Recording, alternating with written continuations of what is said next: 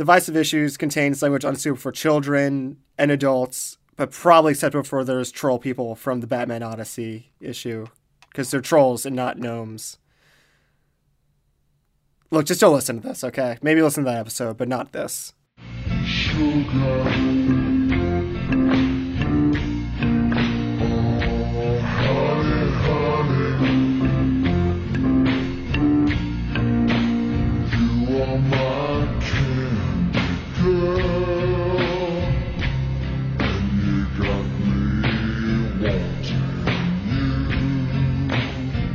Welcome to Divisive Issues, a comic book podcast where we talk about comic books. I'm Ryan.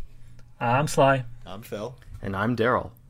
You guys ready for the big finale of our spooktacular? Oh man, what a month it's been. Are you guys excited for Halloween? I am. Especially after reading this book. Yeah. Is anyone planning on any cool costumes? Me and old co-host Ariel are going to be Green Arrow and Black Canary. That's pretty good. Did you force her? Did you force her into it? No, it was her idea. Ariel has lost my respect, stinks Daryl. We were thinking about doing Rick and Morty, but I would be Morty and she'd be Rick. That sounds awesome. Hey, Morty, we should get married. And I'm like, I don't know about that, Rick. I'll probably be sitting at home watching Halloween movies. So. Oh. I mean, I don't know if I actually have plans to go anywhere, but we were like, we should at least dress up, but we have to find somewhere to We go. should dress up for our S&M session. I like the idea of you guys just dressing up alone together in the house. Yeah. That's their fetish. Don't judge. What about you, Daryl? I don't know. I'm going to sit in my room and jerk off all day. To Halloween movies. Well, you have to keep it thematic. You could tell since joining the show, Daryl's improv comedy skills have really gone through the roof. I don't know. For our final week of the Spooktacular month, for week one, we did when horror comics came back into the mainstream of Dracula and Marvel comics. Then we did when they started getting more prestigious with DC and its predecessors to Vertical Line with Alan Moore's Swamp Thing. Then we did horror in other country. In other country. Country singular. Me, I'm going to speak, but we did horror manga to show how horror manga evolved in Japan, and now we're going to do our, like we said before, the one comic we start up to date with is Archie. So we're doing one of the modern Archie comics, Afterlife with Archie. Did anyone find out when the horror manga came out? Down? Which ones? Any of them? I know Marigar Falls came out in 1999. Okay. Because I do my research unlike Daryl. Yeah, the rest are before that. Okay, so like the 90s. So that works, because then 70s, 80s, 90s, Well, and then... I think that some of them are much earlier. I think the first one was 60s or something. Oh, really? Yeah. You can tell by just the art style, it's like really old. Well, he actually, even his newer stuff, like in the 90s, has that art style. Oh, really? Yeah. Oh, well, So, fuck me, I guess. Instead of talking about retroactively trying to fix our previous fucked up episode, let's try to work on not fucking up this one and talk about Afterlife Archie. So, I just need to say that after reading Archie vs. Predator as my only Archie experience, I was really not excited for this. I was pretty turned off to Archie at this point, and I was like, I don't care about these characters. I don't want to see them even in a horror setting. And my tune changed pretty quickly. Did we learn another lesson about judging a book by its cover, Phil? You know what? I think it was fair to judge it because... So this book sucks. Okay. No, that's not. I judged it because I should judge most things by the way that they appear to be originally, and then I give them a chance and they can sway me differently. We're doing the first volume of Afterlife with Archie, which is the first 5 issues. I want to discuss a little bit about the history behind this because Okay. it has a very interesting history. First of all, I want to talk about the creative team, and let me say their names. Let me read their names because I'm going to say them wrong because I always do. Robert Aguire-Sacasa. Roberto, bro. Fuck. The one word you probably knew how to say. And it's probably Aguirre. Aguire-Sacasa and Francesco Francavilla, and these two are two of my favorite modern creators. Definitely. I just want to I want to give this backstory on Roberto, the guy, on him because he actually has an interesting way he got introduced into comics because he was originally a playwright, and he worked on the play about Archie, where he made What? Is that a thing? But here's the thing: so he worked on a plan about Archie, where he revealed Archie was gay. And the day before it was supposed to be released, Archie Comics, the publisher, sent him a cease and desist letter saying, "You don't make this fucking play." And so he's like, "Okay, I won't." But he just changed the names around and released it as something else. but interesting about that is Marvel and I saw that play and other plays, and they were like, "This guy knows a lot about comics." And they said, "Hey, you want to write comics for us?" And he was like, "Sure." And he wrote Fantastic Four for Marvel for a while, a run I really liked, where the Fantastic Four went bankrupt. And then he actually became the chief creative officer for Archie. What happened was this book actually was actually a joke. Started as a joke because there was a series of time called Life of Archie, and as a Halloween little fun thing, they released a variant cover where it was drawn in a classic horror style. And it's an Afterlife of Archie, and it's Archie saying, "Oh, gee willikers, everyone turned to zombies. What do I do?" Shucks on the cover. And people were like, "Can you make this into an actual comic?" And Archie's like, "Sure." Did Francavilla do that cover? Yes, he did. That's awesome. Yeah, and so they got the original artist for that cover, and they got Roberto Aguire-Sacasa to do the writing, and I think they're both fantastic. Fantastic Four. Yeah, I'm a big fan of both of them a lot. I really loved what Francavilla did in his Batman stuff with Scott Snyder, and Roberto's stuff is just great across the board. We should describe Francavilla's art because it's very unique. I would compare it to, it's very reminiscent of old 1940s comics. It's trying to purposely go for that kind of style with the covers saying all new chilling tales, and the place where they write the issue numbers in the coffin. It's going for a very old school kind of comic style, and the colors are extremely vibrant. Yeah, if you look at Francavilla's Twitter account, he does a lot of period sketches where it'll be 1970s Batman. It'll be a Clint Eastwood style kind of Batman thing, or 1920s Superman, and it's he does really really cool period work. Yeah, for this comic in particular, he kind of picks out 2 to 3 colors to accompany this kind of orange reddish color throughout most of the panels. It's the orange, that orange red color is used as a highlight, and they usually has blues or yellows or light greens. He tries to keep it very consistent while still looking very appealing. Yeah, some pages only have 2 colors. That's what I was gonna say when I was skimming through it just now. It's there, even though the colors are vibrant, there is a very definite color theme throughout all the pages. It is that orange, then those bright blues, then the subdued blues, then more orange. It's very it's very thematic. Yeah, the art style was my favorite thing about this book. Because reading into it, I was like, this is really cool. And there's really strong, dark, black shadows across everyone. Yeah, and especially with the ginger characters like Archie and the rich kids. Cherry Blossom. Yeah, it pops so much in sometimes it'll be a whole page of total darkness except the R on Archie's sweater and his hair, and it really stands out, and it's his awesome. Team Rocket sweatshirt. Yes. All right, so to start this off, the story, every issue of this comic begins with a black page and text that will show up in the issue itself. And I love this a lot because it sets up a really foreboding tone for what's to come in the story.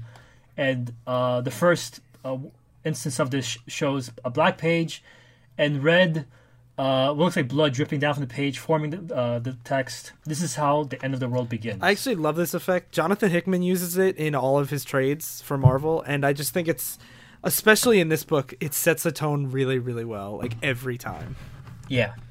So the story opens up with a person running towards a house, and the narration says, "At the witching hour. At the witching hour, that darkest hour in the dead of night." And we cut to inside. It turns out it's Sabrina's house. Sabrina's part of Archie, guys. Spoilers. This blew my mind again. I was again what the hell is Sabrina the Teenage Witch doing here? But okay.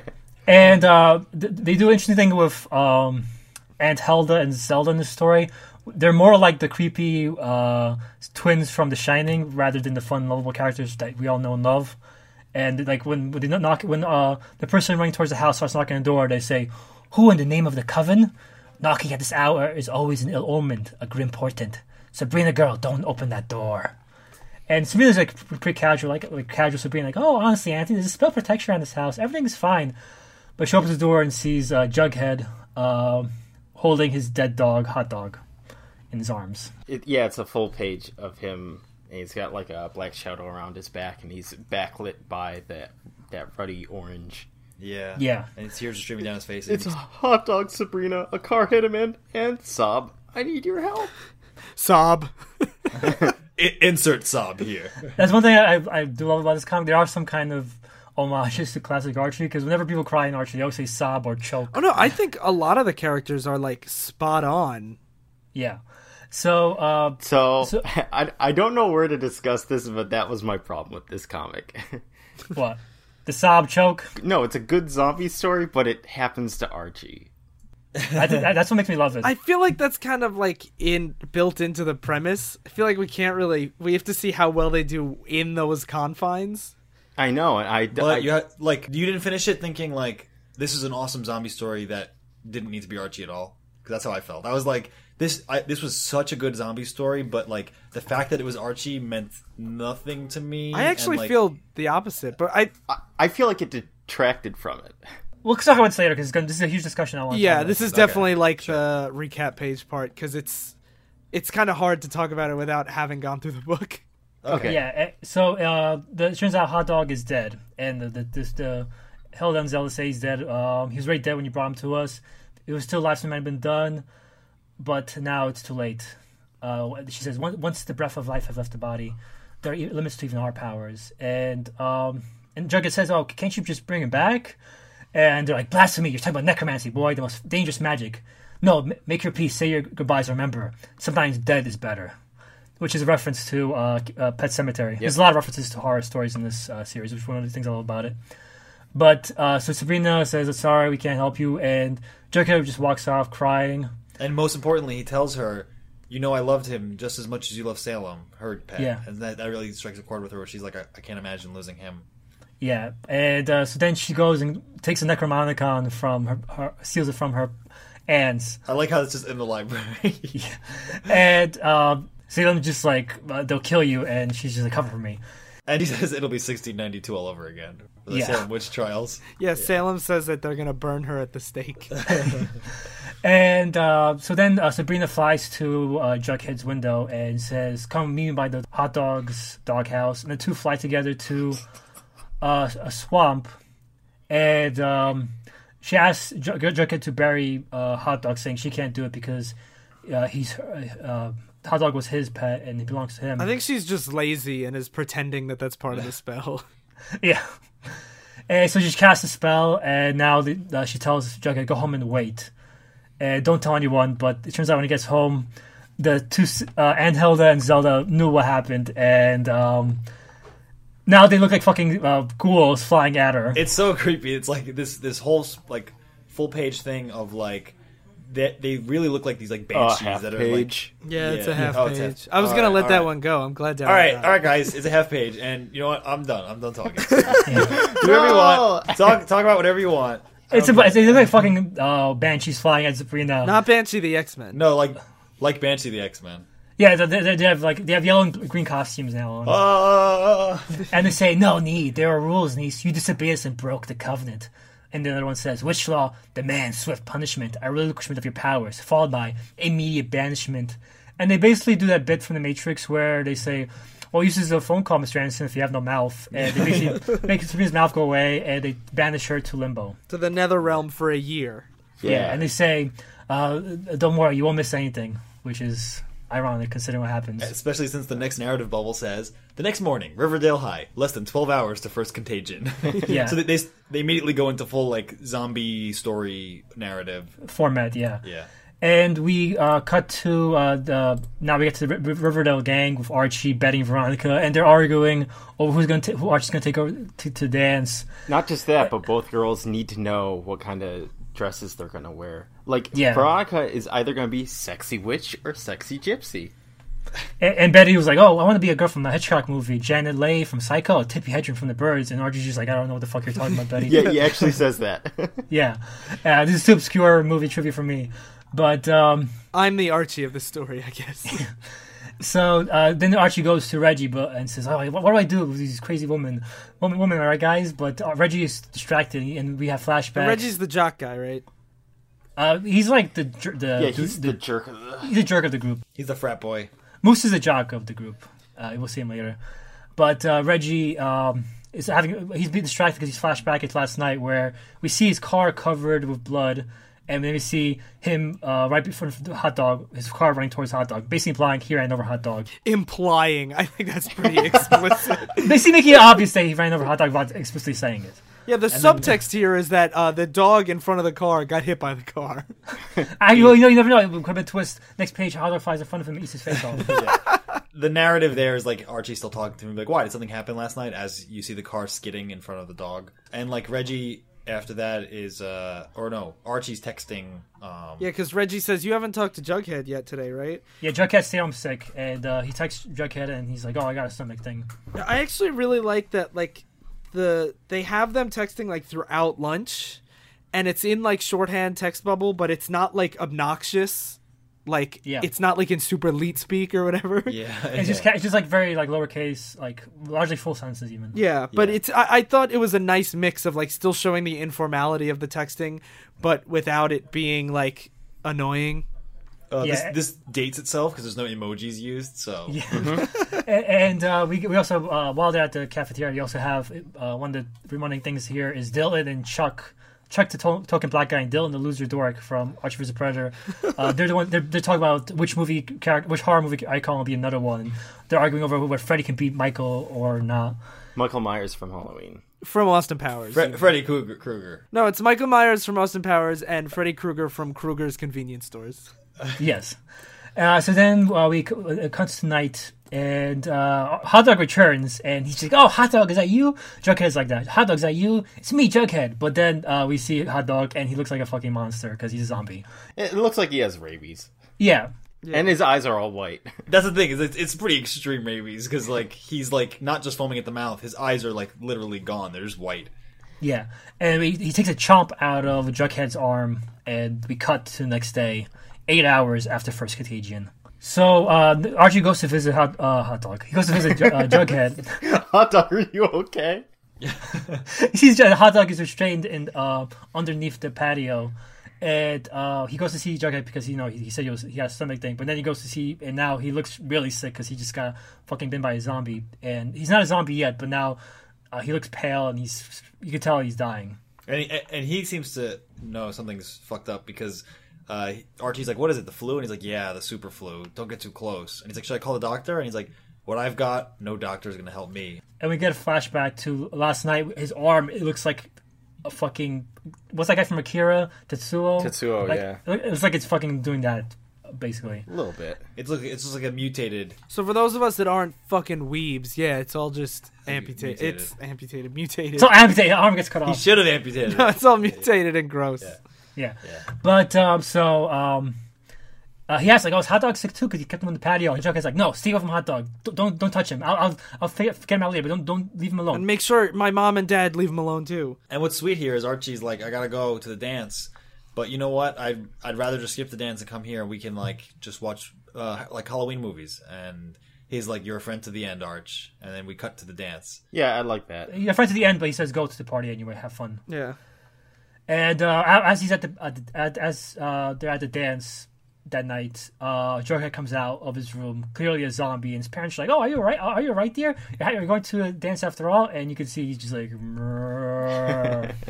I love again, the art is so good. Like the room behind him is just that like orange color glowing on his silhouette with like a little bit of red, and you can kind of see like it's without showing him much, you can tell he's a zombie. Mm-hmm. So then we cut to the dance, and Betty and Veronica are fighting over Archie again. This is like the most annoying stuff in the world to me. the both of them fighting over him constantly, and he's just like, "I don't know, guys," and they're like, "I could fuck him better." Like, what's great is that they're always rude to each other and never to him. They're always like, "He's the best," even though he's the most indecisive man in the world. Isn't that kind of like the whole premise?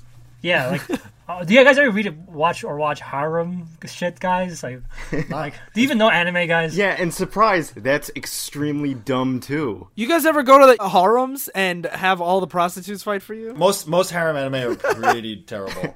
Like I'm not like defending harem anime, but bringing down Archie stuff. They're all. I know, dumb. but you're like Archie. Archie is garbage. Only Archie does this shit. Like it's like Who said that? Who said that? Yeah, Only who Archie said does. that? oh, it's all genre and shit that Phil repeatedly claims that is better in comics. When have I ever said harem anime are better than Ghost? I think you said every night. I heard you as I was over your bed. Oh, fuck you. This is getting weird. Sly's part of my harem. Sly recording what Phil's saying under his bed. Archie's sick of the two bickering, so he goes to hang out with Reggie, and he's like, I'm gonna go see my bros, and he goes hang out with Reggie and the other guys. And we also do get a spot. We get just one panel of the two guys that were arguing about movies before are in the costumes of the guys they were saying were better, which is fun. And also, a trivia note: Archie's wearing the costume he wore when he was a superhero. I was just about to ask that. I'm like, who's he supposed to be? Because there's a big like P on his chest. Yeah, he's Penis Man. He's Penis Man. No, he's a superhero called Pure Heart, which is really because he has a heart around the P. Okay, all right. Yeah.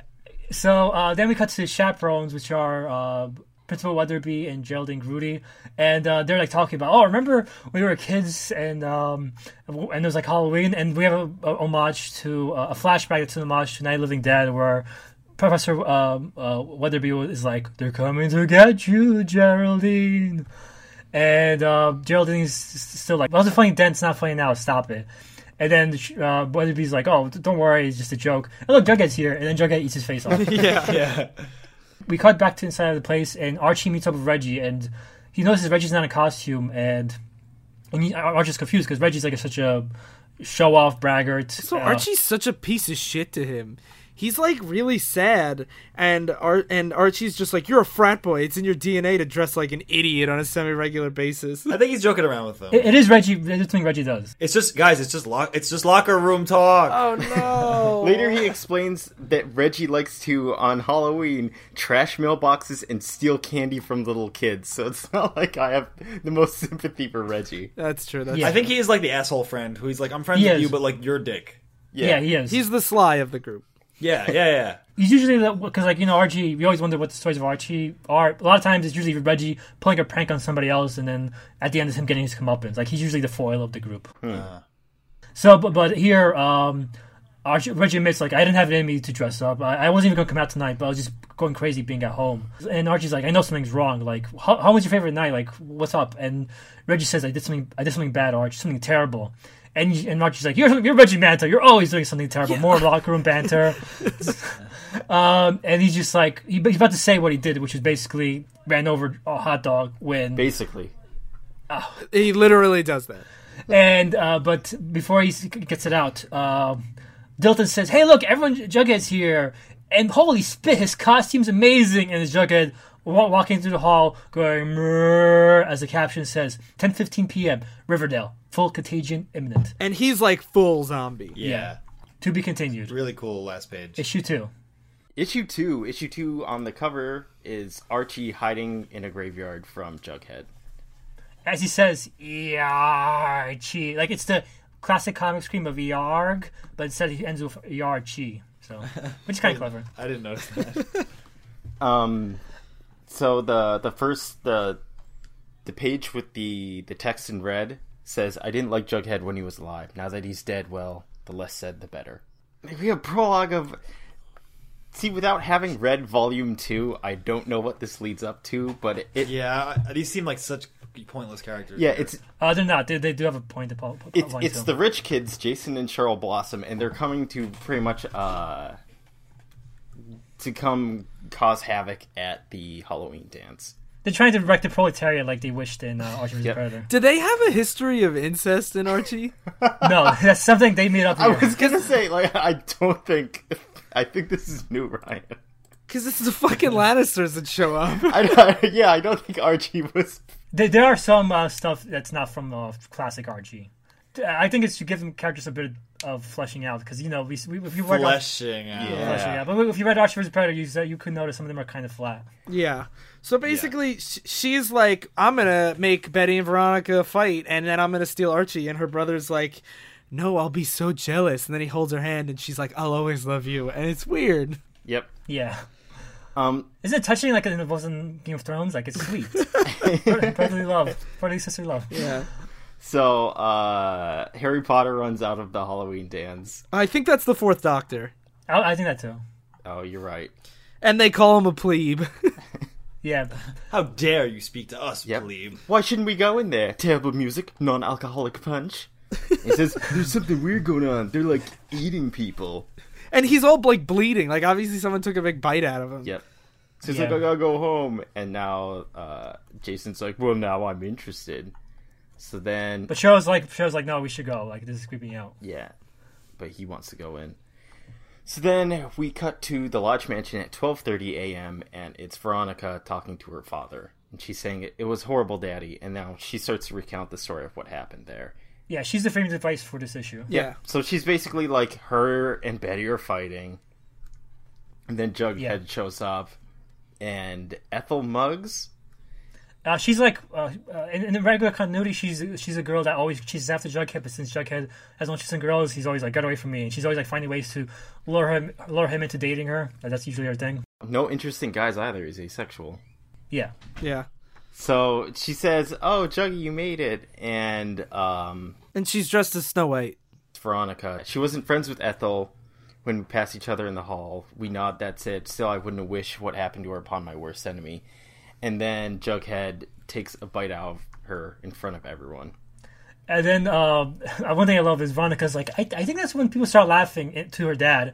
But in the flashback, it was Veronica laughing. Yeah, it's just Veronica, and Betty's like, what's wrong with you? I actually really love this because Veronica's my least favorite character in like almost anything. And she this actually captures how much of a bitch she is. Like, Archie versus Predator, another reason I hate about it was she's one of the few survivors. They tried to make her like the fucking Sigourney Weaver of that book. Fuck that book. This is what she is. She's a fucking bitch.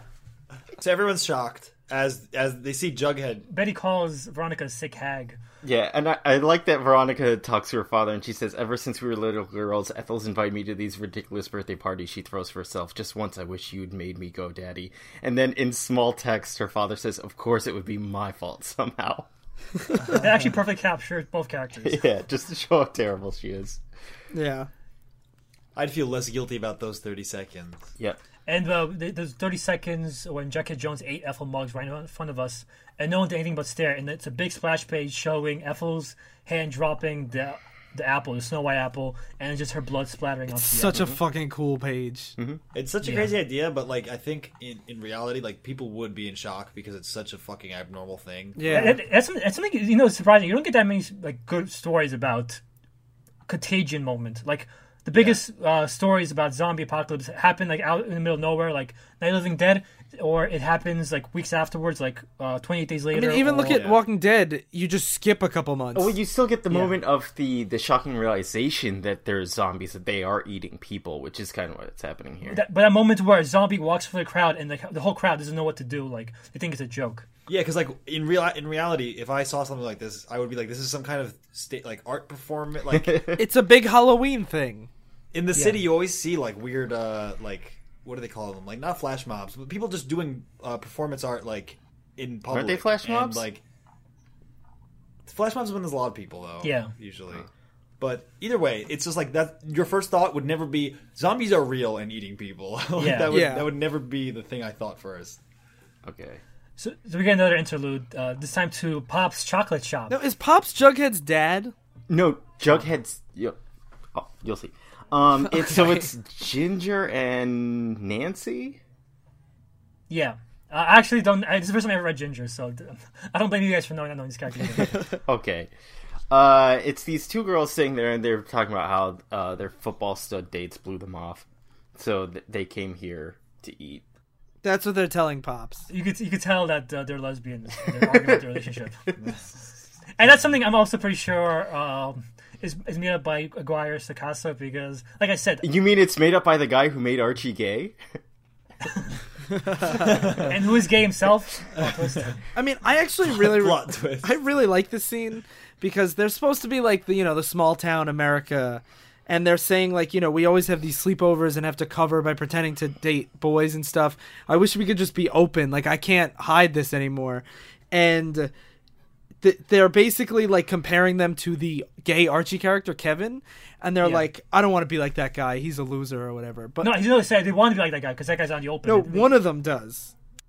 And the other one says, "Are you seriously comparing us to Kevin? Yep. Look in the mirror, Ginger. We're nothing like him on any level." I think because Kevin's such a popular guy that he can get away with it. I think that's the assumption. Oh, okay. And it's funny because like they use their boyfriends as cover, and Nancy's conflicted because she wants to stay with Chuck.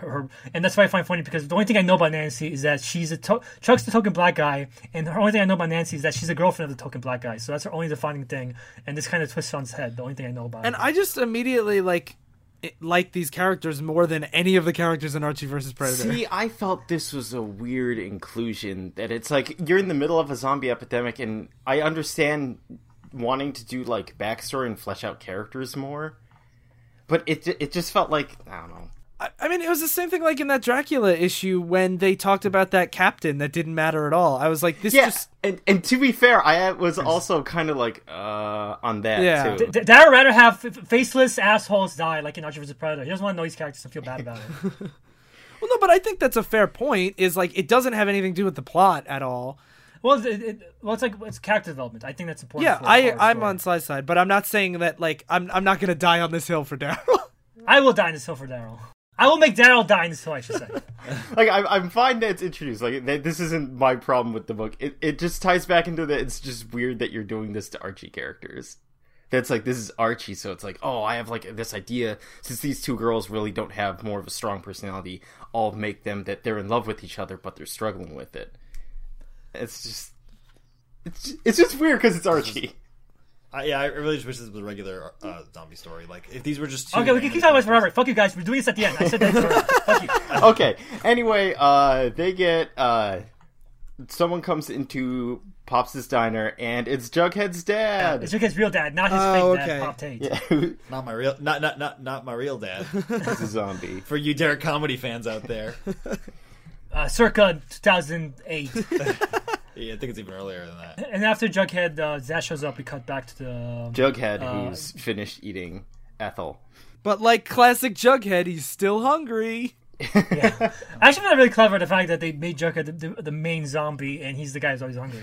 So then he turns towards Veronica, and she explains to her father. Then he looked at me and stared right at me. And as crazy as it sounds, Daddy, I swear, on some deep reptilian level, the thing that was once Jughead Jones recognized me and remembered we hated each other.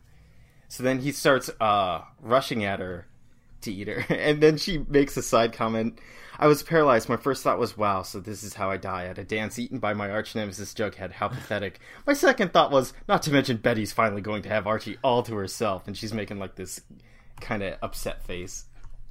Yeah, and but then speaking of Archie, Archie's the guy that saves her from Jughead. Yep, so he flies in. In the middle of this story, though, she says, speaking of Archie, and her dad's like, yes, I wondered when it would be revealed that this was all somehow that redheaded dolt's doing. Like, she's talking about a zombie apocalypse, and he's just like, I bet that idiot Archie's involved. Well, to be fair, like, Archie is usually an idiot. Like, you watch Archie, you read Archie vs. Predator, right? Yeah, I know. So Archie flies in and punches Jughead off. He doesn't punch his head off, he just punches Jughead. yeah, he does. He just punches him and pushes him into a wall and says, dude, what are you doing? Dude, where's my car? And then he gets Reggie and Moose to help him, and they need to drag him to the locker room. No, he wants to get Reggie, but Reggie's paralyzed in shock. Yeah.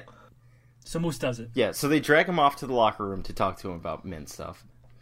And then, of course, holier-than-thou Betty leapt into action. Oh, they do. Ethel. Phil was joking about locker room talk. They literally go to the locker room to talk about guy stuff. Yeah.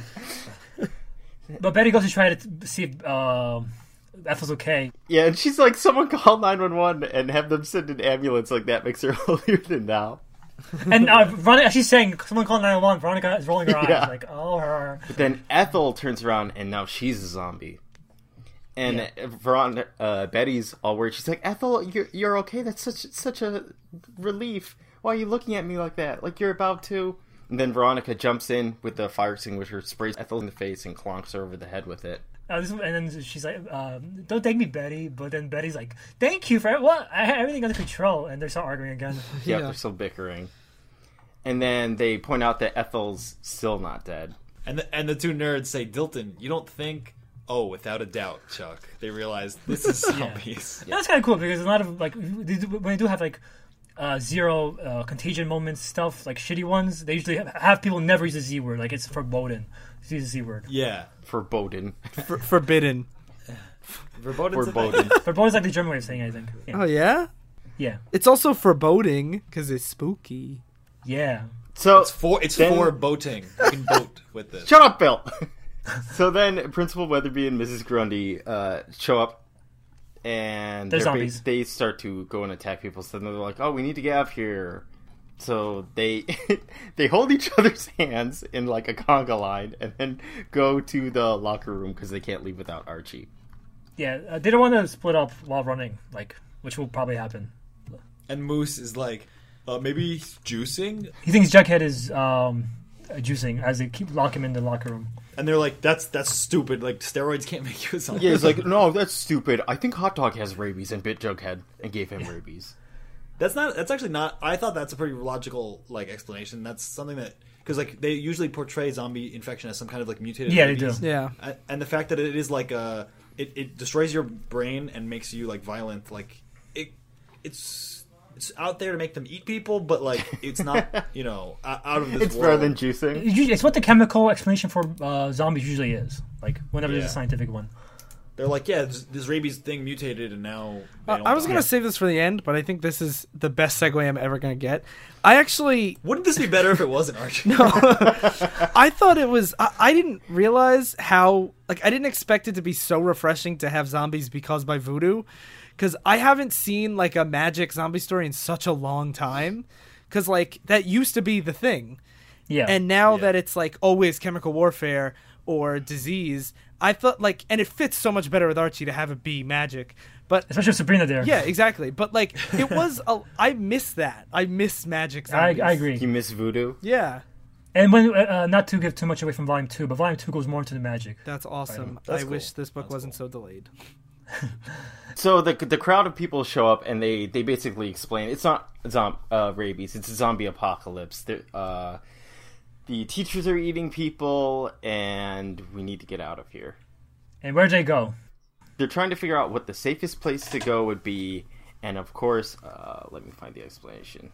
Veronica, while talking as a framing device, was talking to her dad. Like she reveals, actually, they're coming here, Daddy, because this is a safe place in Riverdale. Yep. Because Archie explains, I've been trying to sneak into your daughter's room as long as I can remember, and I know what a fortress this place is.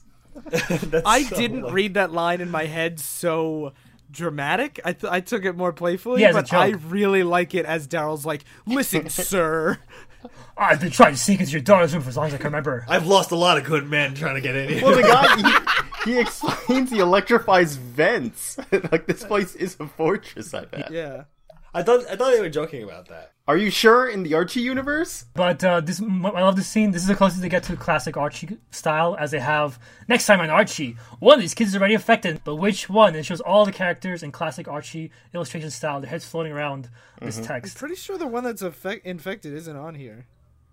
No, she is. No, she is. Oh, spoilers, she. Spoilers! It's Archie. Yeah. He's a woman, too. So, next issue, Afterlife with Archie 3, which is titled Sleepover. And the cover is a grave of Forsyth P. Jones III, Jughead. Pal till the end. Is that his name? Yeah, that's why he calls himself Jughead, because he hates his real name, Forsyth. It is a shitty name to have. I like foreboding better than foresight. And it has his arms coming out of the ground and the crown he was wearing. And first scene, like that black page says, "My mom and dad are out there, Betty, somewhere, maybe hurt. I have to find them." And it has in the back also has in red a view of the city, like city streets. Yeah, it's like suburban like housing and stuff in orange. Yeah. Then we cut to the Lodge Manor again, and now it's from the perspective of Veronica's dad. What the fuck's his name? Hiram Lodge. You can just call him Mr. Lodge. Everyone just calls him that in the books. Mr. Lodge, and it starts narrating from his perspective, which is, "I built this house. I built this city on rock and roll." Yeah, exactly.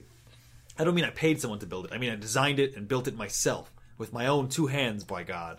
And it's just some backstory of him. I just want to point out for all the listeners that he looks exactly like Commissioner Gordon.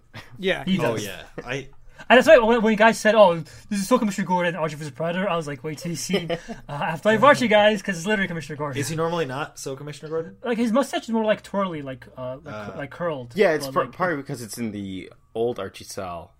Have we pointed out that this doesn't look like this is like a modernized human-looking Archie, not like cartoony?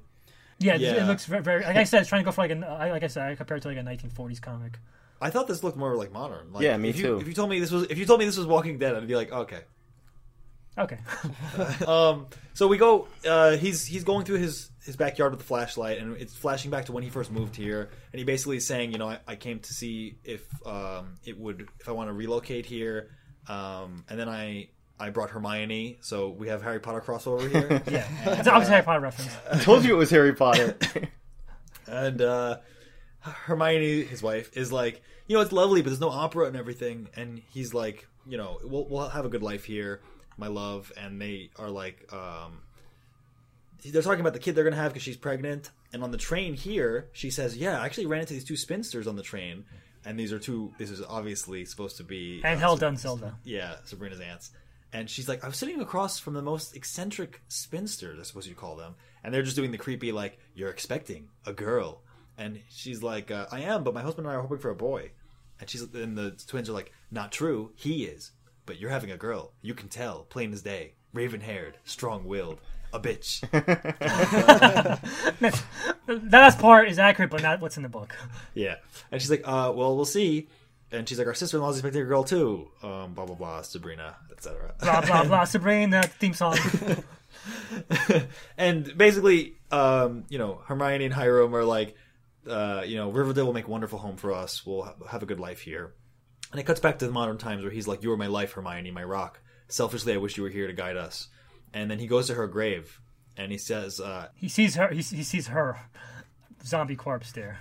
Yes, I was getting that. She's like... I'll try to hint that you maybe should speed it up a little bit, Phil. She's like, her Hiram, my love. And he's like, Hermione, no! And she blames him for bringing us here in her zombie voice. You brought us to this place of death.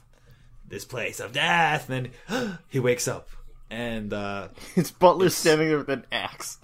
Yeah, it's Albert Smithers. It's Smithers. And he's like, I've just finished a sweep of the perimeter. Every point of egress and ingress is intact and secure. Additionally, I've turned on all the security cameras and activated the alarms. So basically, they're just locking down the place. And he's like, I actually heard communication from our satellite, which is crazy that they have, sent from the White House to the National Guard. So this isn't just a satellite, any satellite. They have, they can hack into communication between the president. And they say the words quarantine extermination were being uttered in connection with that situation in Riverdale. And he's like, I know the president. He wouldn't do anything foolish. Yeah, he's a friend.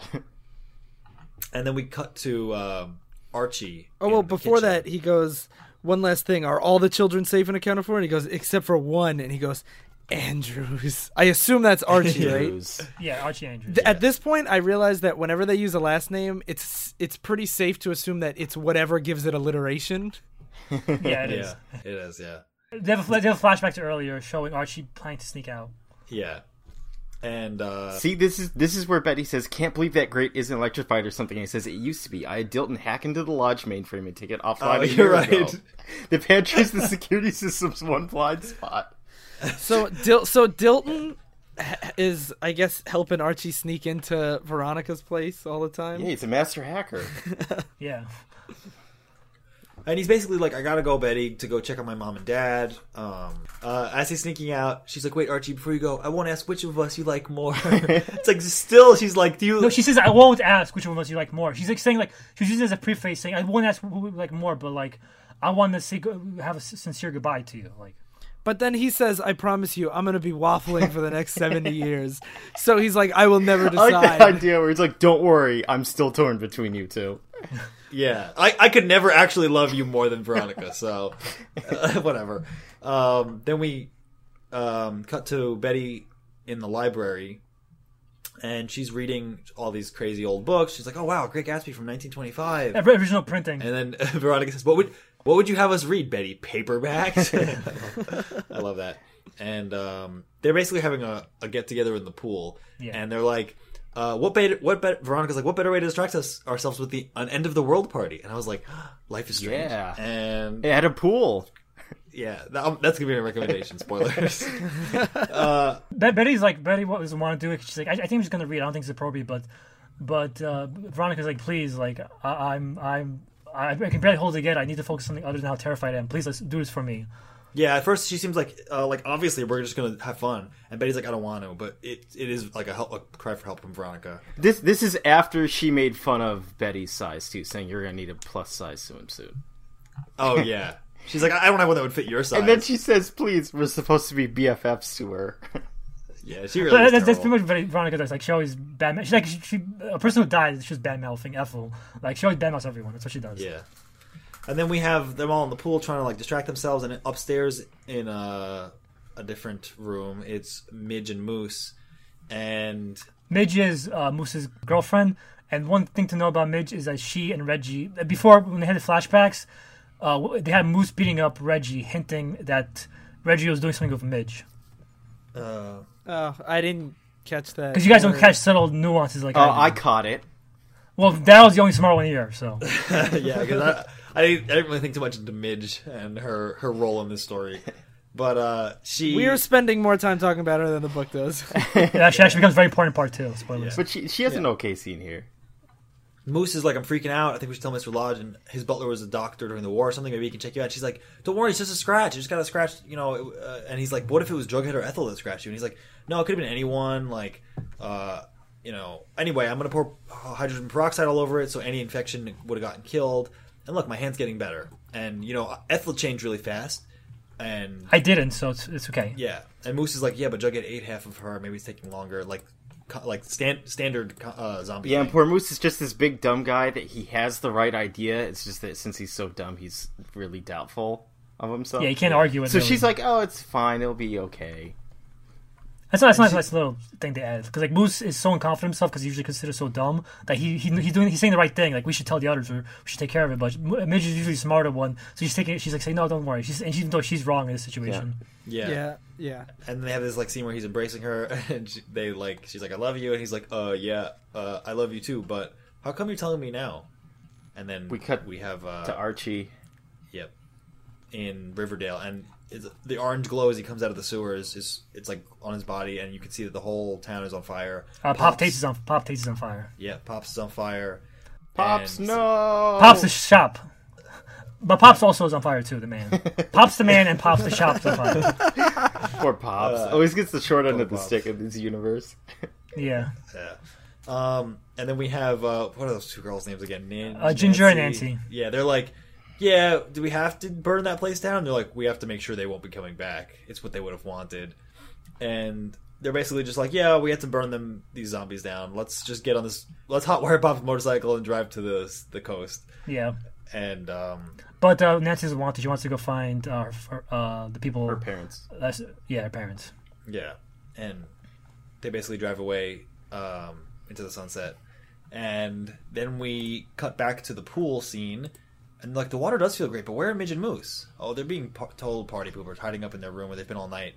Oh, wait, I think that's them coming out onto the veranda. And as you see these silhouettes, obviously not walking happily, and then you see the mirrors, or, like, the windows break. Yeah, it's from, like, a second floor above the pool. Yeah. They crash down through the windows into the pool. Yeah. Yep. Then we cut back to Archie.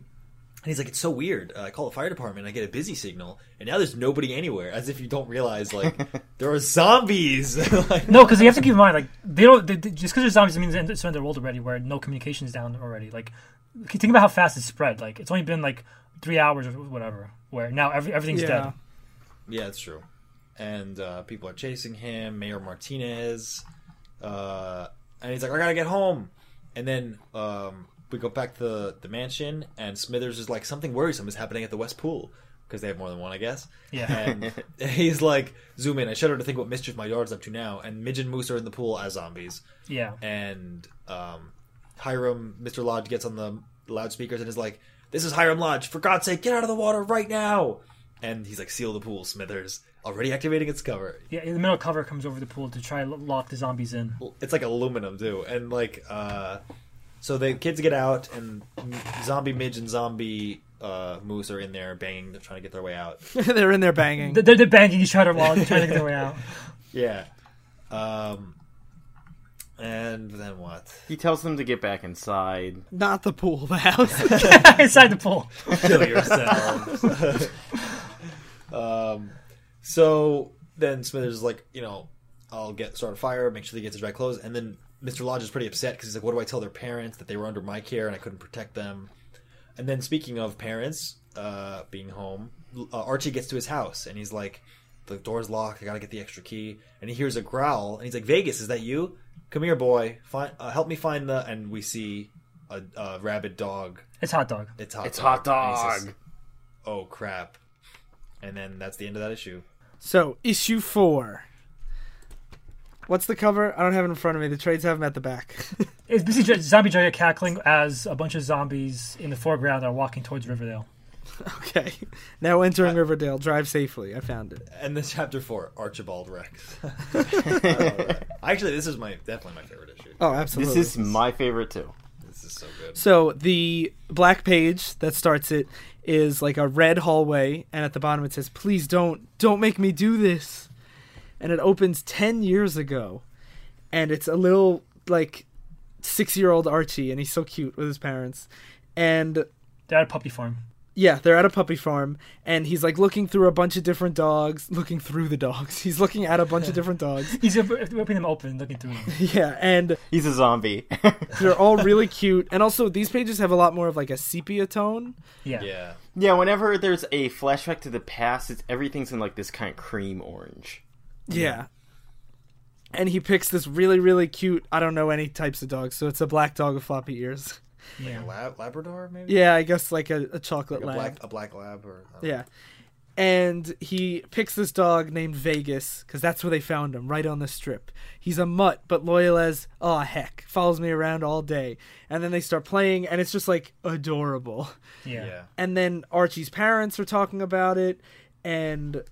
the dad's looks like we got a new friend. And the mom starts crying because it reminds her of when her dog Spotty died. And they don't want Archie to have to go through that. But the dad's well, it's important for him to cherish life and understand that everyone has to die someday. And it's also great when before they they really do demonstrate before they even let him pick the dog. They're you're going to be taking care of this. It's going to be your dog. You clean up his mess. You take care of him if he gets sick. You and him are going to be together constantly. They reinforce that. yeah. And then it cuts back to modern day when it's Archie staring down Hot Dog, all zombified.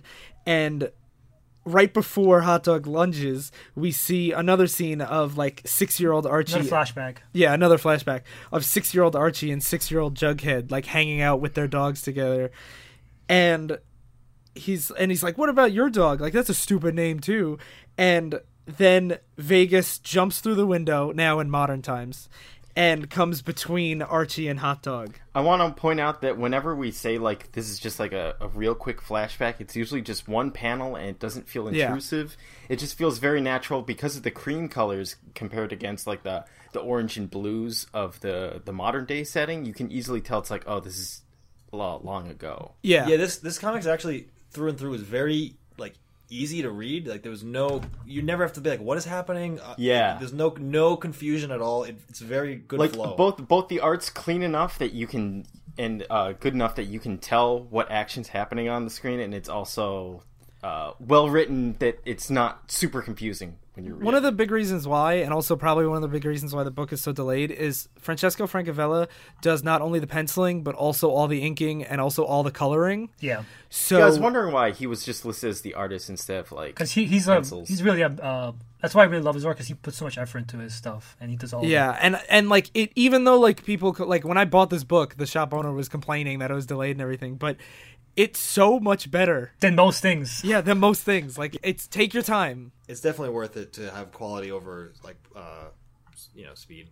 Yeah. I disagree. I like being as fast as I can.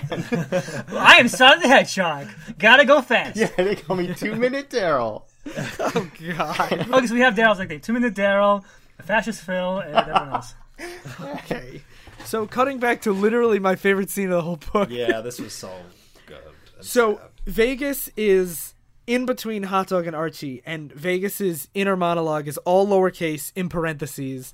Archie Master, protect. And he starts growling at Hot Dog, and then we see like a puppy Vegas sick, and Archie taking care of him. Flashback again. And his dad's like, he'll be all right, son. His tummy's upset, that's all. And this is how it works. You take care of Vegas when he's sick or needs help. He'll do the same for you without even thinking about it. And Archie's like, Vegas, don't.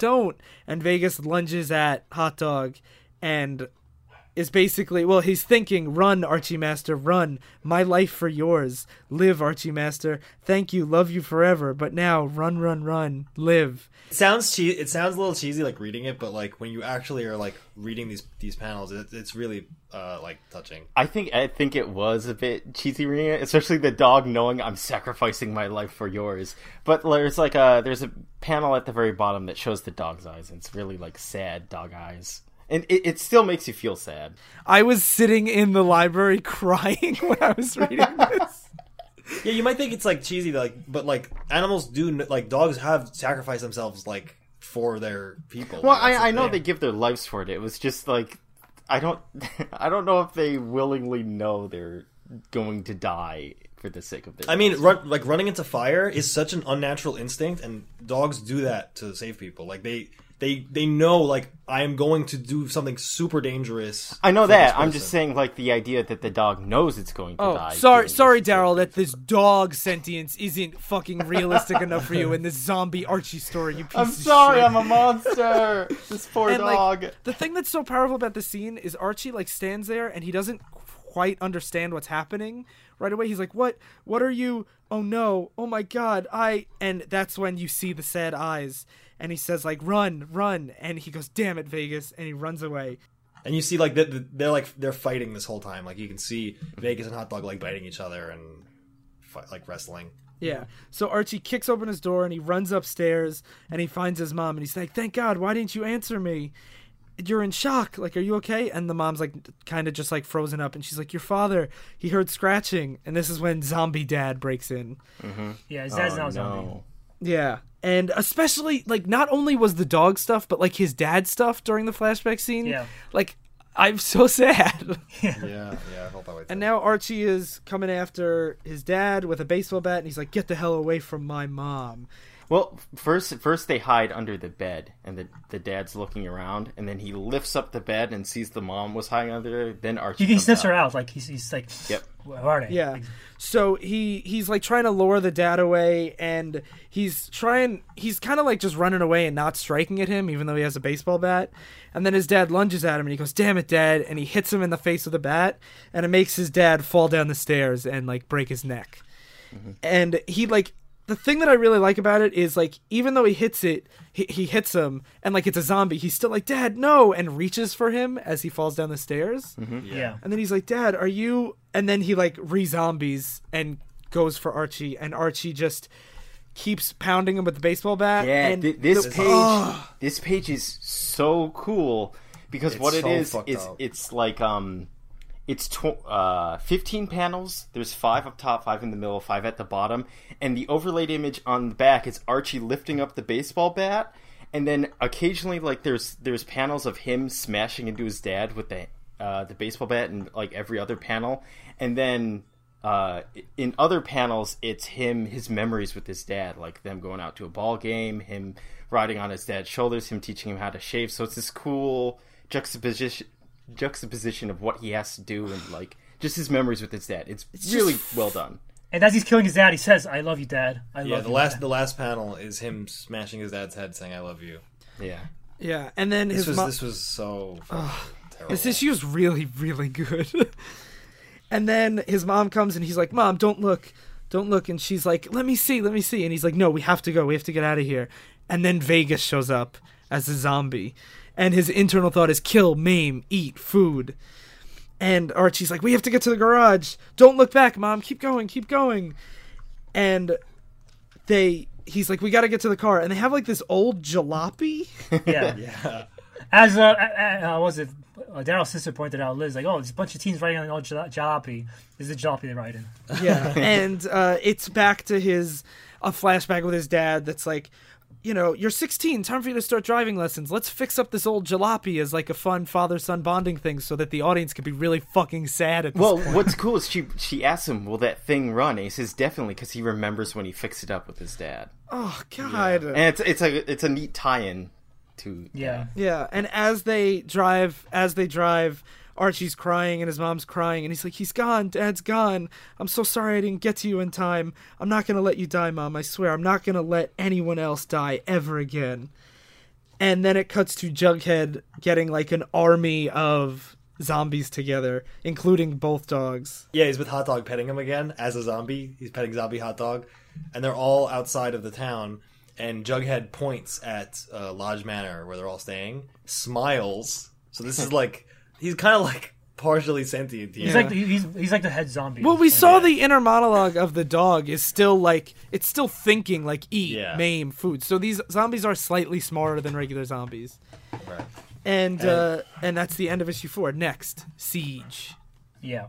This whole like, especially this issue, but this whole thing made me. I've been so sick of like zombie stuff until this. I was gonna say zombie stuff, and this book didn't help. I'm pretty sure issue 4 of this book is the best single issue I've read for this show, in my opinion. It might be. I wouldn't disagree. I'd have to think on it some more. Me too. This is gonna be my spoilers for my top. We're gonna do a top 4 or 5 at the end of the year. This is gonna be my top. This whole book's gonna be my top 4. Spoilers. Yeah, this is my favorite book that we've read for the show. All right, I'll save my opinions for that then. This book sucks. Yeah, bottom 5. Yeah. Nemesis is better than this. Where's the Nemesis? So final issue of book 1, volume issue 5, and the cover is just everyone, all the zombies in Halloween gear, just in the crowd together. Mm-hmm. And the intro page, the red text and the black background shows an empty swing set over a red sky, and the text says, "We've lived here all our lives, and we're never going to come back, are we?" And we cut to Butler's log, and it's inside the mansion, and Butler, Herbert H. Smithers is writing it, and he said, "We served the Lodge family for more than 70 years, and I'm tending to his son like my father tended to his master." Okay, this happens in Batman too. Is that a thing? Do butlers have kids that become butlers for the same family? I'm pretty sure. It's more of an old, not anymore really, but in old timey, like think about it, like servants' quarters in mansions. Like the servants got to live with the people they served, because what are you gonna do? Like come to work every day from? It's like you lived there and you served them, and then you got free housing. That's like the so that is a thing. That is a thing. Yeah. Okay. And so we cut to like the father, all these flashbacks of the father giving him advice on how to be a good butler while they're working together. He says, "We live in this house, but we are not of this house. Do you understand?" "Yes, sir. Be indispensable and be invisible. See everything, but only be seen when you're needed. And always, Hubert, be discreet." And Hubert talks about how he buried his father outside Lodge in the Lodge house. Yeah, he didn't want to bury him. He didn't think it was fair to ask to bury him in the family lot. Because he says, as his father said, "We live in this house, but we're not of this house." And he was the one who took Hermione Granger to Hogwarts. No, he took Hermione to get when she was pregnant, Veronica, to the hospital because she was premature. Yeah, and again, it's always like he keeps talking about being prepared and discreet. Like she's like, "My bag," and he's like, "It's ready in the car," and I've already phoned the doctor. They're all waiting for you. Yeah, like the dad was busy, but he was there to take care of her. Yeah, and as in the hospital, Hermione asks Smithers, "You know, my husband is, let us say, easily distracted, and then my health is somewhat precarious. Should anything happen to me before Veronica's old enough to take care of herself, you look after her, won't you, above all other concerns?" And Smithers says, "Of course I will, ma'am." As he's holding baby Veronica. Above everything else. And then he talks about how when Hermione died, he was there as Hiram was crying in front of her grave, begging his dead wife's forgiveness for all his transgressions. And he was in the background, as his father advised, invisible, but he saw everything. And he talks about how he sees everything in his house as he passes by Nancy and Chuck reuniting. And basically, Chuck is so happy to be with his girlfriend. And Juju's there, and she's making smart comments saying, "Gosh, hopefully Chuck's not in a mess, because that would really suck. Luckily, though, you survived, huh? I wish you were dead so I could just fuck your girlfriend." Yeah, basically. He's like, "Yeah, she definitely likes you, Chuck, and not girls." Yeah. And Nancy's like, just please for me, stop it. And Chuck is like oblivious to what's actually happening, with Ginger being jealous of Chuck. But Smithers, you can kind of get a sense that Smithers gets it, that there's a triangle going on here. Yeah. And he sees all. He's Alfred. he goes, he passes by Kevin Keller, who's the gay guy of the group. And Kevin goes to see Reggie, and he knows about how Reggie and basically Reggie always try to fuck Midge behind Moose's back, and Moose would be the shadow of him. That was always the running joke of Moose and Reggie. And Kevin goes to now that Midge's a zombie in the pool. Kevin goes to her saying, "I know how you felt about her. I know it can't be easy." And he puts his arm on. And he says, like, trust me, I know what it's like to want someone who doesn't want you back. And then Reggie says, "Back the hell off, Keller. Get your sick, nasty hands off me. Never do that to me again, ever. You hear me, perv?" And Kevin says, "Don't worry, Reggie, I won't." And he just punches Reggie right in the face. And calls him a douche. Yeah, you douche. And again, the butler's watching. And he says, like, he points out that, like in Archie vs. Predator, his dad was in the military and he knows combat, stuff like that. Yeah, he's like, I notice, Mr. Keller has combat skills. Maybe this could be useful. And Cheryl and her brother have moved in to Veronica's place, and they're bickering again about how the brother wants to fuck her, and she's like, "You can't fuck me anymore." And then Veronica's walking around the house singing, "Hey, Mr. Sandman, bring me a dream." Yeah. And she walks into Archie crying in Betty's lap. I love this scene. Yeah. And Archie's like, "I killed my dad," and Betty's like, "No, Archie, that didn't go as your father. That was something else." And he's like, "I should have done more." And she's like, "From what you told me, you saved your mother. If you could have done more, you would have. Everyone knows that." And she's saying, "You're a hero, Archie." And he's just like, "So I'm a hero. I'm just sitting here crying like this." But he's like, "Whenever you see somebody who's not going to judge you, who will love you for exactly who you are, I'm here for you, Archie, always." And Veronica's looking at this like horrified. And you see the scene right after is the butler watching it. Or, like, you don't see him watching it. You see the chair where he just was. You can tell he was just there because the coffee's hot. The chair's, like, turning. Yeah. And you know he saw this as on the move to go help Veronica. Because that's his, like... This is the only person he, like, isn't invisible for. Yeah, and Veronica's crying, and she's saying, like, when Archie, after everything happened, Archie went to Betty first to deal with his pain. Now to me, like, this is everything, doesn't it? I like that he says Archie Andrews doesn't deserve you, and she says, "Well, of course not. What does it matter if I love him?" Yeah. But she is also, like, crying. She doesn't say it, like, snarky and blasé. She might try to, like, as a show of, like, you know, I'm tough still, even though I'm crying. People do that. Yeah. This is my favorite Veronica moment of the whole book. Well, it's like the one time she acts like a human. Yeah, that's true. And speaking of people acting human, Reggie is at the pool, and he's preparing to open the pool to let Midge out. And he's just like, "Oh, hey, hold on, Midgie, I'll get you out of." And Dylan stops him saying, like, "What the hell are you doing?" And as they're doing that, they realize that zombies are banging on the glass wall to the pool, and they realize all the zombies are now converging outside. Yeah, and the wall's cracking too, where they thought it wouldn't, like it was shatterproof. Yeah, I like that they're like, if the glass isn't shatterproof, and they're like, why would it be? This is a house. I found that was one of the funniest things about this whole story arc to me, as much as I really liked it, is like, they're like, this mansion's a fortress, but it's really like, it's a palace in the sense that it's like rich, but it is in no way defensible besides the security cameras, really. Well, Like, why would it be? Yeah, exactly. Because Why it's would it be? Archie. But, like, it wouldn't be, so why assume, like, we can hold out a zombie horde here? There are literally walls that are just glass, which is the worst thing you can have to hold out zombies. Well, they have, like, a front gate and stuff like that, too. So Yeah, but... I'm saying, like, doesn't the Archie universe, like, aren't there robots and stuff in it? That's not regularly, not like in Archie vs. Predator. That was kind of out there. Archie vs. Predator isn't full canon, guys. Just point you. Okay, so Predator isn't Archie. I mean, Archie isn't Predator. Actually, this is actually a sequel. This is Predator's Archie vs. Predator all the time. But the whole gang goes to the security room, and they see everything that's going on. And Archie suggests we have to get out of here. We have to leave Lodge Manor. We missed something also important from before is one of the things his dad, the butler's dad told him is you never, ever in public contradict your master. Yeah.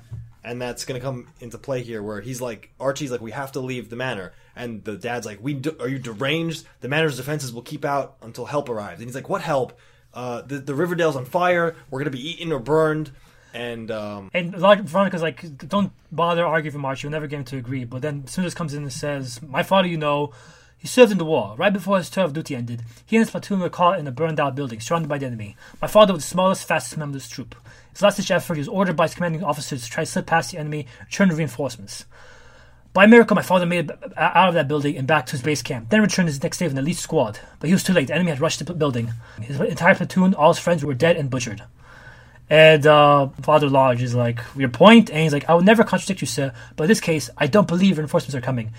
And he says, like, we've only stocked up for 3 people. Like, we don't have enough food for everyone to stay here alive for that long a time. And the generators need fuel. Like, you can't, like, just live permanently in a mansion. Yeah, just because this is the best house to be in Riverdale doesn't mean it's a good house to be in. Yeah.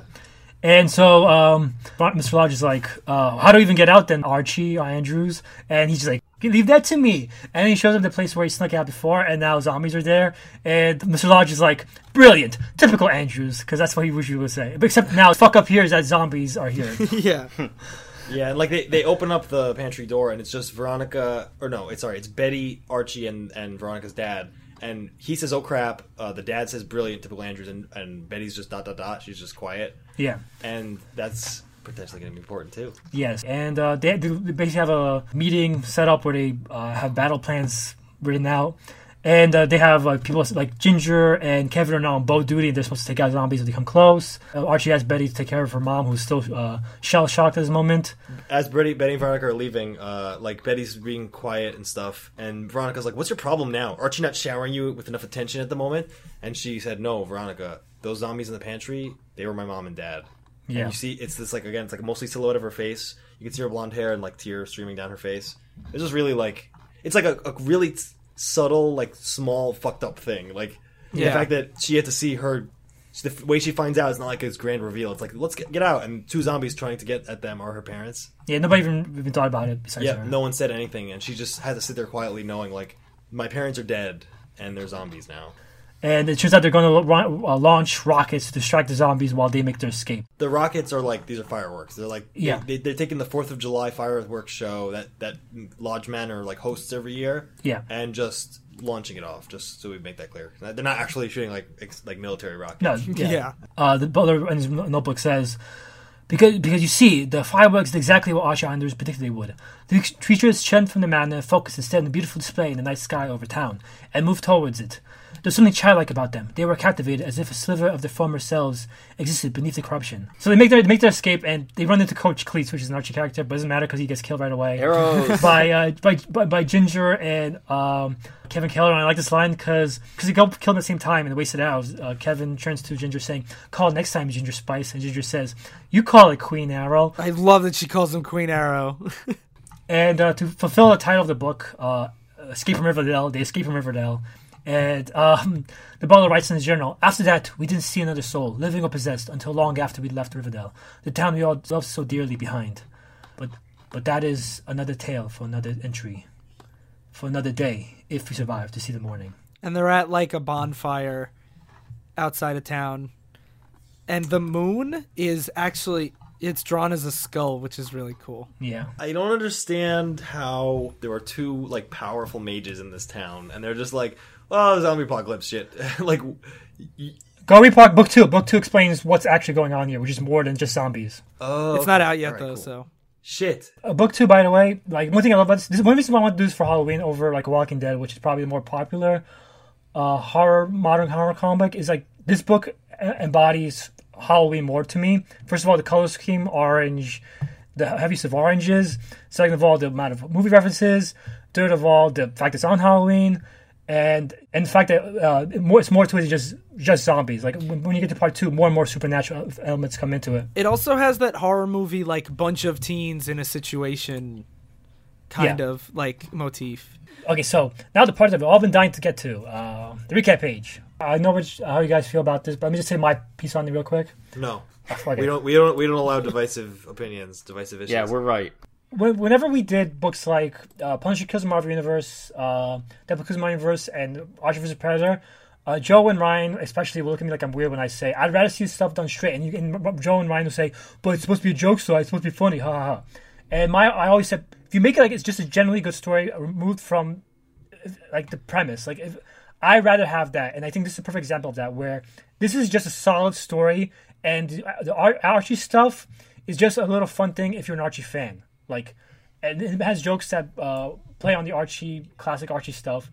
But the fact that it's played straight and is a great standalone story, I'd rather have more stuff like this than stuff like Archie vs. Predator. I don't think we have to pick. I think we can have both. I know, but I'm not saying you have to. Everyone has to pick. I'm saying, personally, I want to pick. This is my example of when you guys say I'm stupid, like, no, sorry, you're wrong. This has to be played for jokes. I'm saying this is my example of a counterpoint. I mean, I agree with you, Slight. This is better. This is significantly better than Punisher kills the Marvel Universe, Deadpool kills the Marvel Universe, Archie versus Predator. Like, this was a much better story. That's what. Like, I'd rather have something that's good standalone.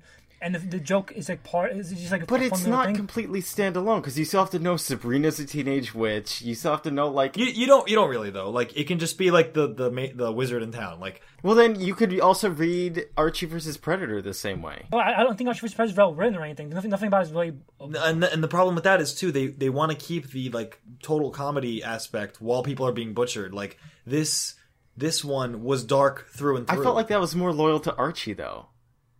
That's one of my things. Like this isn't. I don't feel that loyal to Archie though because I've read a lot of Archie, and whenever there's a serious situation, it's more. I would say character position is more like they are here than they are in than Archie vs. Predator. Archie vs. Predator, they're like caricatures of the original characters. Okay. So even in that sense, I would say it's too much for me.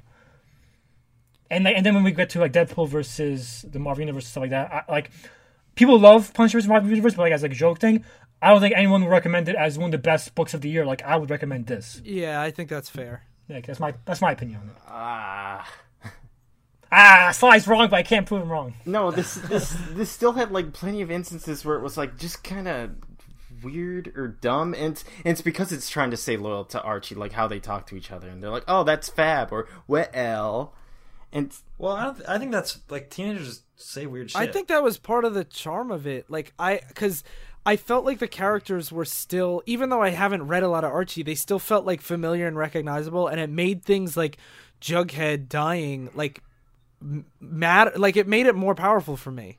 Like when I saw like Jughead, who I know is like the super goofy, always hungry, like like goofball character, seeing him so upset carrying the body of his dog was immediately more impactful than if it was just a guy I don't know. It's like if you have a character, like if you have Batman's situation, if you want to set up somebody as a badass versus like a no-name character, like sometimes a character's so associated with something that having them as gets you feelings for that character right away. Like, you know what I mean? I could see that. When I finished the first episode, when I was reading it, a comparison I wanted to make about why I think being attached to Archie brings it down for me is I was thinking they could do something just like this with My Little Pony, and I would still have the same complaint.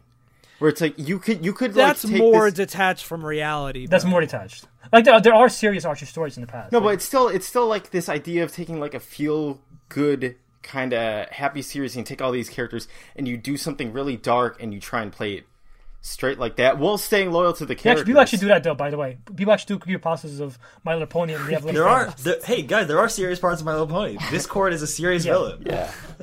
And the fact that people do that for My Little Pony, like even though My Little Pony is so detached from that and fan bases want to do that with that fucking property of all places, shows there's a demand for it. Like there's a lot of demand for I know there's a demand for it, but I just don't I don't buy it. I also think that's a false equivalency, that like I can suspend my disbelief a lot easier without being taken out of the story when somebody says fab than when it's a sparkly pony talking about friendship. No, I thought about the comparison a lot. I felt like it was a very apt and fitting one.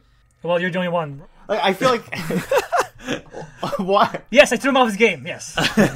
What is it about taking the Archie universe more seriously than the My Little Pony universe? Because My Little Pony is about cartoon ponies. Like they're and like, Archie's about cartoon characters. No, but they're actual people. They're teenagers. Aside from the obvious that people one is ponies and one is humans, like My Little Pony has way more realistic human moments than most shows I've seen. Yeah, but I'm saying like if I was to read a like scary story, the sparkly ponies would take me out of it a lot more than like Archie. All right, smiling. then Archie takes me out of it a lot more. Okay, I mean, that's fine. I'm unlike Sly. I'm not telling you, fuck you, you're wrong. I am saying he's wrong though, because teenagers. I know. it's a bunch of fucking teenagers that goof around, and you're saying you can't have this. This is equivalent to My Little Pony. Because it's to Archie. It's like doing a Brady Bunch story where they turn to zombies, and they're like, some of them like Jan gets bitten, and then some of them are like crying, and they're so sad about it. And it's like, what are you doing to this series? Like, if it's well written, I will like it. Okay, but it's not about not liking it, because I think everyone likes this. The question is, if there was a Brady Bunch story like that, would you be like, this is better? If it was well written, yes, I would like it. If it was well I'm written, not saying you shouldn't like it. I'm saying, would it be better for being a Brady Bunch story? It's hard for me to gauge, because I read a lot of Archie growing up, and for me this was like a nice little treat to see these characters done in a serious way. To see characters I liked in the like kind of like childish way when I was growing up, seeing them taken seriously, like as an actual series, like something like when you have like any other thing you like as a kid, when you see like a actually well written thing featuring that and elevating the material.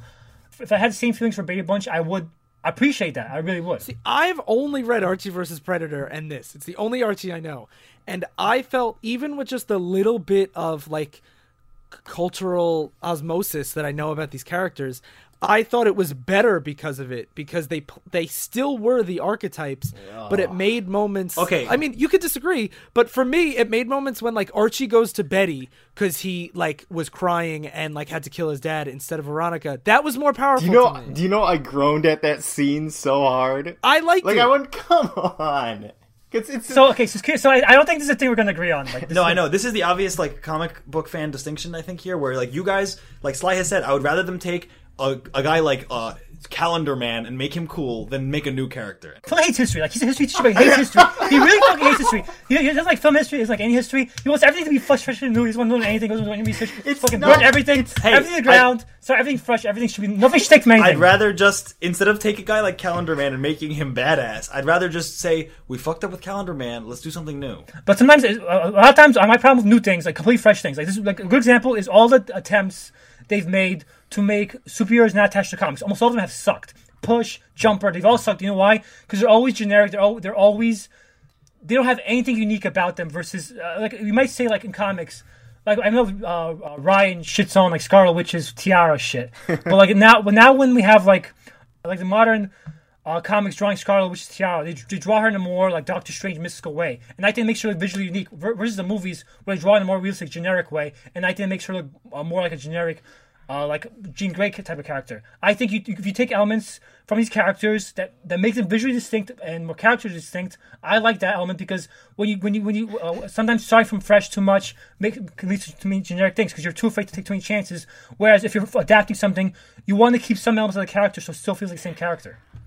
Okay, I can agree with that. I think having a deep like lore like history to pull from can kind of come across when you're writing a character, because you're like, you can tell that these people have been around as characters, but I don't think it's always appropriate. And I didn't dislike this story for being Archie, but I didn't care that it was Archie. Like again, I said it before, if this was a bunch of random teens, I would have enjoyed it, I think, just as much. Okay, yeah, that's fair. Okay. The other point I was gonna make is it's sort of like when we watched Fan Four Stick. And the conclusion you guys were talking to me out of that is it's really hard, or if not like impossible, to make the Fantastic Four a gritty family or a gritty thing. Mm-hmm. Yeah, and that's how I felt about Archie. Is I just felt like it was incompatible. I think that's fair.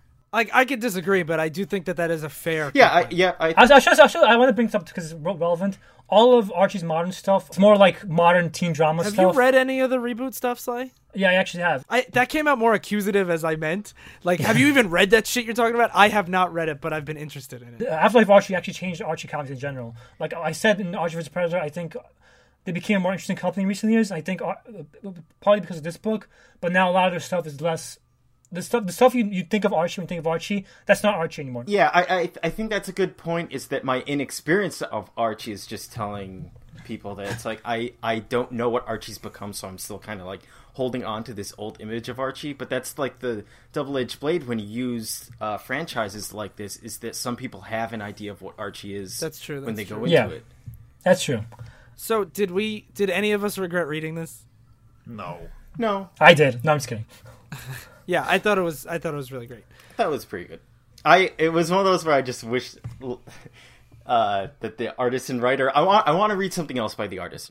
Well, just remember, Twitter is at Divisive Issues. We're on SoundCloud, iTunes, Stitcher, Google Play. You should write us reviews because it's really helpful.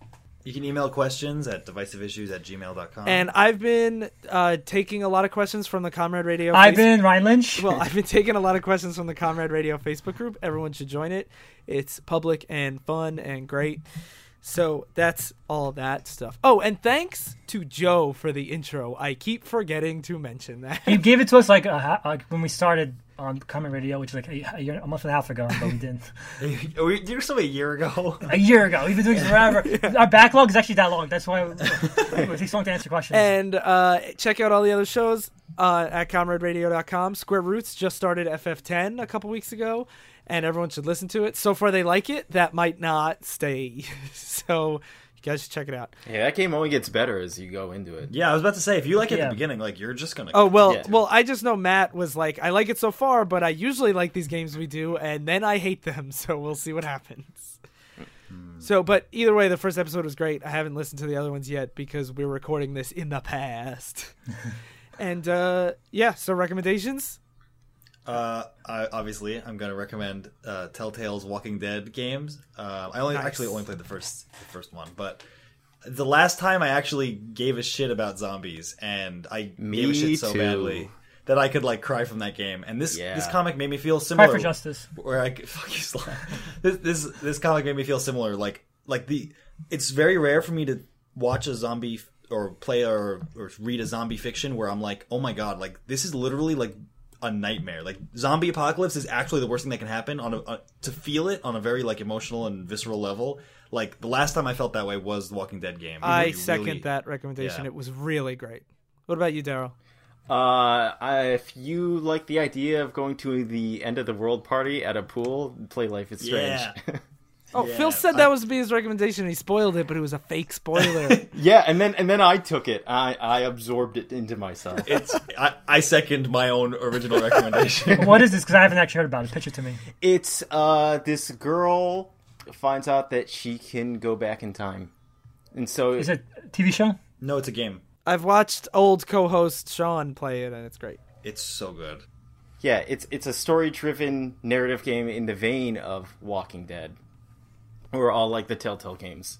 I will say Daryl's complaint before about like it sucks that they're going like well, like they say really dumb shit in this game too, which have turned people off. Like for example, "fuck your selfie," but because they're teenagers, you're like this is like teenagers do shit like. So this. If you're Archie, you're not allowed to do shit like that.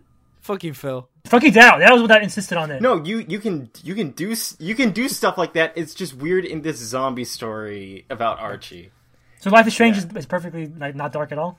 It's dark. Oh, it's dark like this. Maybe that was just wrong about this point. No, that wasn't an established franchise before that was stupid. No, I think I know. We're fucking with you. I'm gonna kill you, Sly! The final Halloween twist. Psychopath Daryl is a real killer. Yeah, I'm at the door. My recommendation is the writer of this book, Roberto Aguire-Sacasa. Unfortunately, it's not Roberto says Sly. Fuck. But it's not. Unfortunately, it's not Francavilla, but another artist that I didn't know before, and now I like almost as much as Francavilla. Robert Hack. He's not a hack, but his name is Robert Hack. But it's a book called "Chilling Tales of Sabrina," and it was written after this book came out, became popular. And it's basically part of the same line, the horror Archie line. And basically, while this was going on, people were asking, like, what happened to Sabrina doing all this stuff? What's happening to her in Limbo? And because they realized there's so much demand for Sabrina, they decided to make a new series in a separate continuity. By the time you can guess, it's going for the same like classic horror feel as Archie.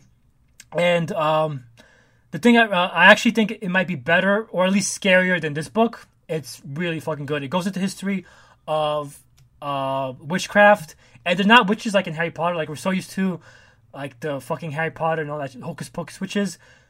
These are the old type of witches where they fuck the devil and shit like that. Like this is old school. You've never seen Hocus Pocus. They talk about how they like fuck the devil. They do. I mean, kind of. They make jokes about it. Yeah. Yeah, and they talk about the history of witchcraft. Salem is called Salem because he was at the Salem witch trials. Like that's cool. And you see the flashback to the Salem witch trials. It's a really dark story, and it's a story I have no. It's like this book. I really love it because in both cases I have no idea where the story's going, and for some reason, like, witches are such an unexplored element in horror recently, at least. They're pretty fucking scary. A person that could turn into a cat. Have you seen The Witch?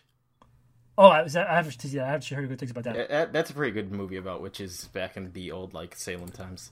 I will keep my recommendation very quick. I'm going to recommend Hocus Pocus. I'm going to recommend iZombie by Chris Robertson and Michael Allred. Basically, a girl, it's not scary, it's fun, but a girl is a zombie, a fully sentient zombie, and every time she has to eat brains, otherwise she turns into, like, a scary zombie, so she lives in a cemetery and eats dead people brains, and she gets their memories and tries to figure out her own past through it, because she doesn't remember what she was like when she was alive. And it's a lot of fun, and it's great, and they made a show that's based on a different character, but a similar premise, so if you've seen the show, the book is definitely worth reading. And, cool. Yeah, that's it. So thank you guys for listening to our whole Tremble Spooktacular month. If you like... Spooktacular. Whatever. If you like big theme months, let us know, because we've debated doing more, but we're not sure if it's worth... If this sucks and you guys were like tortured at the entire thing, just say, fuck you guys, don't do any more. Yeah, just write that on our Facebook. If they were tortured, then it was good, because that's like the whole Halloween theme. We're supposed to. Yes, exactly. And now November, we're going to do, No Shave November, right? Yeah. So we're not going to shave, but it's not going to come across. We'll read the Doom Patrol issue that's a spoof of the Punisher called The Beard Hunter, right, guys? Sure. Okay. A guy who hunts people with beards. Comics. So, thank you for listening to Divisive Issues. I've been Zombie Jughead. I've been Hermione. I've been a My Little Pony horror fanfiction. And I've been Forsyth P. Jones III, pal to the end. Stay in continuity.